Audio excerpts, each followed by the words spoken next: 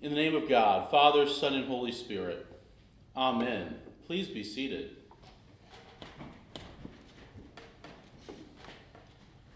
A couple weeks ago, we were at Westminster Abbey, and Jenny and I had the chance to go and walk into the chapel of King Edward the Confessor. Now, there are 30 kings and queens of England that are buried in his chapel. But what do we remember about Edward the Confessor? Let me just quote from the Abbey's website. Edward had not been a particularly successful king, but his personal character and piety endeared him to his people. In appearance, he's a tall, dignified, kindly man with rosy cheeks and a long white beard. A confessor is a particular type of saint. The term applies to those who suffered for their faith and demonstrated their sanctity in the face of worldly temptations, but who were not martyrs. Now imagine that. A political leader who was considered such an example of faith, soon after his death, they just make him a saint automatically. He didn't wait long. Jeremiah writes, "Woe to the shepherds who destroy and scatter the sheep of my pasture, says the Lord." Now Jeremiah here is writing about the princes and the king of his country. Now remember, Jeremiah is a priest serving in the temple. He's not a shepherd. He's not someone, living out in the hinterlands who never sees the king. He's living in Jerusalem. So he's had the opportunity, if nothing else than at worship, to observe the king and his family up pretty close. And notice, Jeremiah doesn't object to the way God describes them here. Sometimes in the Bible, God says something, and the person he's talking to will say, God, have a little bit more mercy, right? God tells Moses on Mount Sinai, listen, those people that you brought out of Egypt with you, how about if we just wipe them out and we start over again, me and you, Moses? And Moses says, God, I don't think we want to do that. Have mercy. But Jeremiah doesn't object. But then, after speaking about the reality of the situation that they're in, God begins to lay out hope. Then I myself will gather the remnant of my flock out of all the lands that I have driven them, and bring them back to their fold, and they shall be fruitful and multiply. God's not simply judging his people and casting them out into darkness and leaving them on their own. No, when he sends them out, he gives them the promise of redemption to go with the judgment that they're facing. But he has an even better promise for his people. The days are surely coming, says the Lord, when I'll rise up for David a righteous branch, and he shall reign as king and deal wisely, and shall execute justice and righteousness in the land. God promises to send a righteous king, one from the righteous branch of David. That same branch of his people that he's now calling out. The people that God is calling out in this passage are Jesus' earthly forebearers. And God's calling them into judgment as bad shepherds. There is greats on his mother's side. But there's someone coming who will execute justice and righteousness the way a ruler should. And not like Edward the Confessor, and I could probably name one or two of our presidents here, who are people that we revere as godly men, but lousy rulers. No, he's a ruler that's going to do what he's supposed to do, but not in a self-righteous or self-interested way. Not in a way meant to show up the other side. No, someone whose very name will mean the Lord is our righteousness. God is our refuge and strength, a very present help in times of trouble. Now, many of the Psalms have superscriptions in them. The superscriptions are those little pieces of verses that often start them that tell us who wrote them, or when, or what tune to use. We don't normally read them for the same reason we don't normally read the information we have about the hymns and songs when we sing them. It's interesting. If you're a musician or a singer, it's helpful. But focusing on that information can take us right out of what we're supposed to be doing, worshiping God. But I want to read the superscription of Psalm 46 this morning. It says this: For the choir director, a psalm of the sons of Korah, set to Alamoth, a song. Now, we have no idea what that means about Alamoth. It's a tune. We don't know what it sounds like. But the sons of Korah, we know who they are. They're Levites. At this time, they're part of the choir at the temple. But their forefather, Korah rebelled against God in Numbers chapter 16. Numbers tells us that he rebelled against God, and those that were with him got swallowed up in the ground by a large earthquake. God spared his children. And Korah's descendants were cousins of Moses and Aaron. They were all from the same tribe. They're all Levites. His children, almost immediately after that, when God starts setting up how the Levites are going to be used in the tabernacle, the sons of Korah are put as the gatekeepers of the tabernacle as it moved around. They were the bouncers. They were the ones that made sure that only the right people were going in. Samuel, the great prophet who appointed the first two kings, Saul and David, he was a son of Korah. But several times in the Psalms, we see the name sons of Korah as the author of these beautiful hymns and poems to God.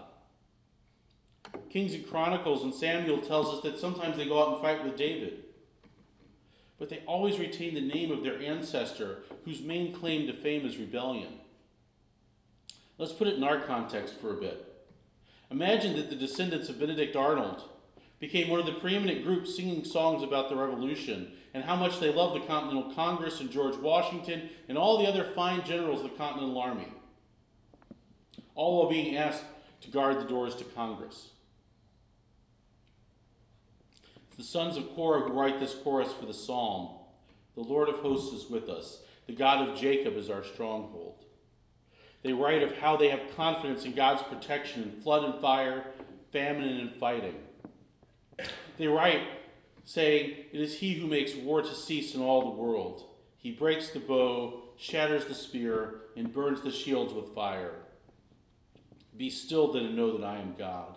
I will be exalted among the nations. I will be exalted in the whole earth. They knew of God's redemption, and they looked forward to the day when it would be experienced not just by them, but the whole world. Paul writes this morning, may you be made strong with all the strength that comes from his glorious power, and may you be prepared to endure everything with patience, while joyfully giving thanks to the Father, who has enabled you to share in the inheritance of the saints in light. Now, Paul here gives us one of his wonderful run-on sentences on how he'd like the Colossians to be in Christ. He wants them to be strong in Christ's glorious power, enduring everything with patience. And while that's going on, while they're enduring and being strong, he also wants them to be thankful and joyful. Now, that's a whole gamut of emotions. But I want to quote a commentator here. All these characteristics are mentioned with a dual sense of complete and total strength, endurance, and patience, but also every kind of strength, endurance, and patience. It's not just lots of each of them, but it's every possible variety for every possible circumstance. So as Paul is praying the believers would have every kind of strength, endurance, patience, joy, and thankfulness while living in this world. And he says that these flow out of their inheritance, right? He writes, he's rescued them from the power of darkness and transferred us into the kingdom of his beloved Son, in whom we have redemption, the forgiveness of sins. All of this is completed when we are rescued. When God rescued us, he made us joint heirs with Christ. But what we also have available is all of our inheritance, redemption and forgiveness of sins, but also everything else we need as individuals and as a community to walk on down that road. But then Paul starts to wax a bit poetic, a bit philosophical, theological about the branch that was promised by God in Jeremiah. He writes this, he is the image of the invisible God, the firstborn of all creation. For in him all things in heaven and on earth were created, things visible and invisible, whether thrones, dominions, rulers, or powers, all things have been created through him and for him. He himself is before all things, and in him all things hold together. He is the head of the body, the church, the beginning, the firstborn from the dead, so he might come to have first place in everything. For in him the fullness of God was pleased to dwell, and through him God was pleased to reconcile himself to all things, whether on earth or in heaven, by making peace through the blood of the cross. In our gospel this morning we read, when they came to the place that's called the Skull, they crucified Jesus there with the criminals, one on his right and one on his left. Now the king, this righteous branch of David, Jesus, comes and acts exactly the opposite of what we expect a king to do. To finish on Paul's thoughts, we expect our leaders to make peace by doing what? By spilling the blood of his enemies. We want retribution, but Jesus made peace through his blood. An earthly ruler does not say, Father, forgive them, for they know not what they do. First off, successful kings don't die like that. But if they did, what would they be doing? They'd be telling their sons to go out and avenge him and take the throne back. That's what we like in our stories, isn't it?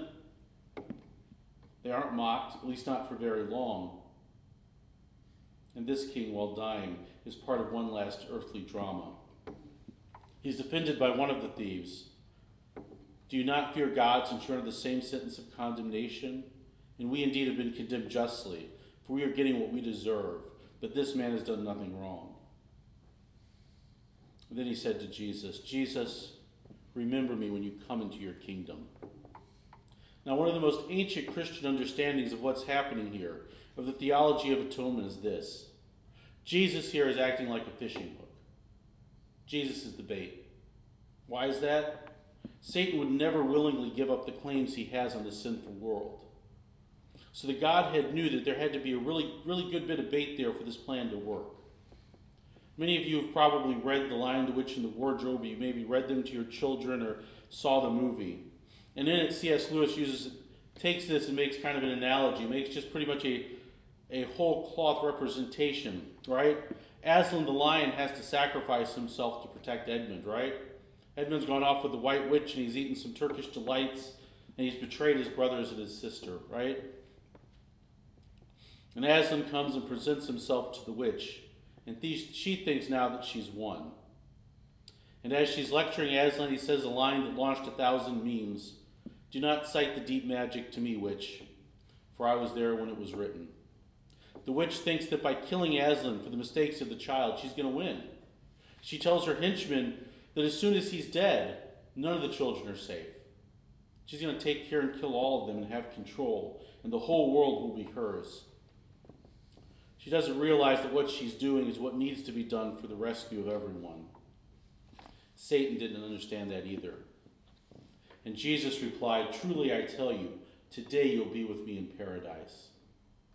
He was acknowledging that Satan had taken the bait, and through that bit of arrogance, believing that he'd outplayed God, the thief would join the saints in being rescued from the power of this world and be brought into God's family, his kingdom. The kingdom where his power is used not to control, but to love. This morning is Christ the King Sunday. We look ahead to the day when we're fully in Christ's kingdom. Love should be our watchword as we invite others to meet the one who has rescued us, but has also rescued the sons of Korah, the thief, and all his people in days of old, and wants to rescue the rest of the world as well. So please go out and tell them that. Amen.